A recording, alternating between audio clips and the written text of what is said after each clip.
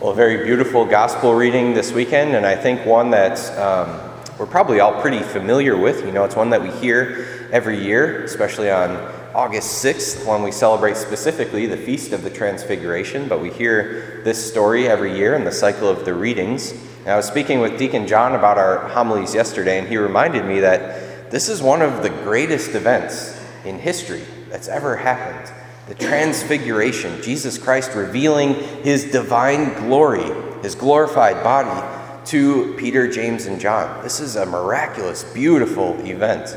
And so it's good that we have it as our reading, our gospel reading this weekend.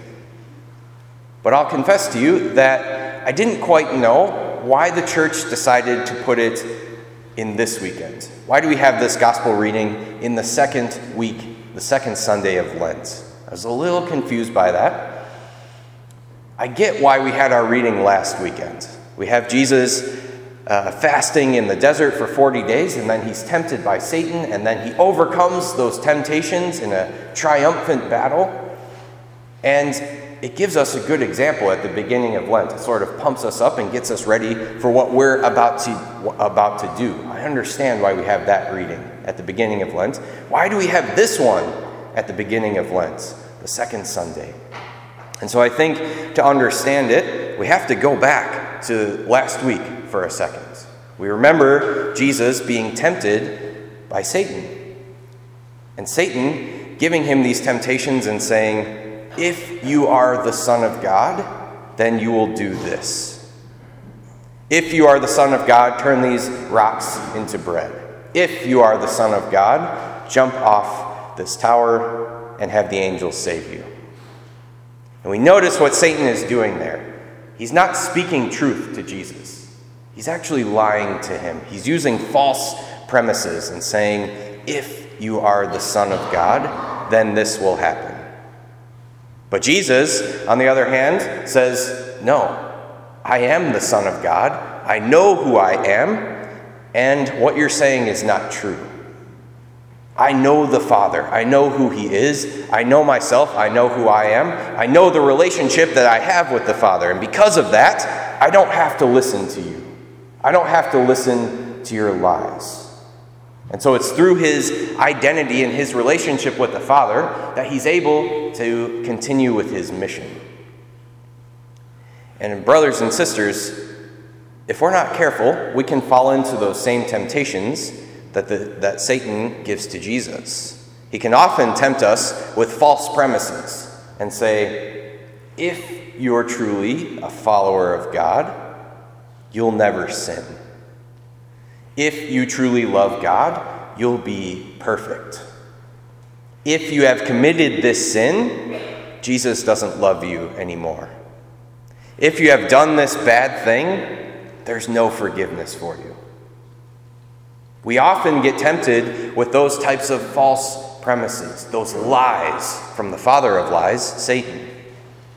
But it is our duty to be able to reject those and to say, no, I know who I am. I am a beloved son or daughter of God the Father. I know who God is. I have a solid relationship with him. And because of those things, I can reject those lies and move forward with my mission. And so I think that's the key to why we're seeing this weekend, having the Transfiguration Gospel this weekend. It reminds us who Jesus is. Jesus Christ is our Lord and Savior. Jesus Christ is God himself.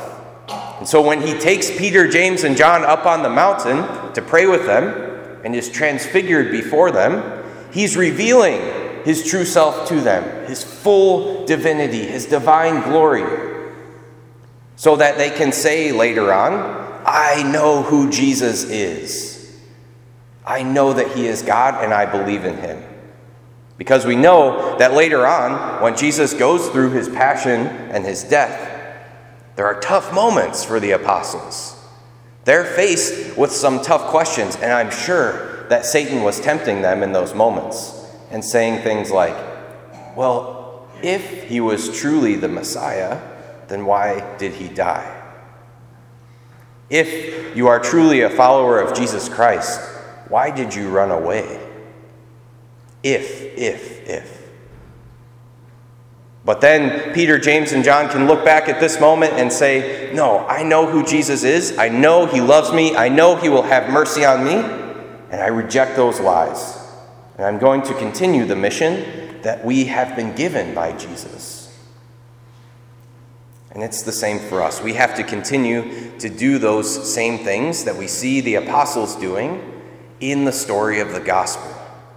We have to continue to work on our relationship with Jesus Christ. We have to continue to know who Jesus is, to know who the Father is, to know who the Holy Spirit is, so that we can know ourselves and so that we can reject the lies that we're tempted with. And so how good it is that we are here at Mass when we see not a transfiguration, but a transubstantiation.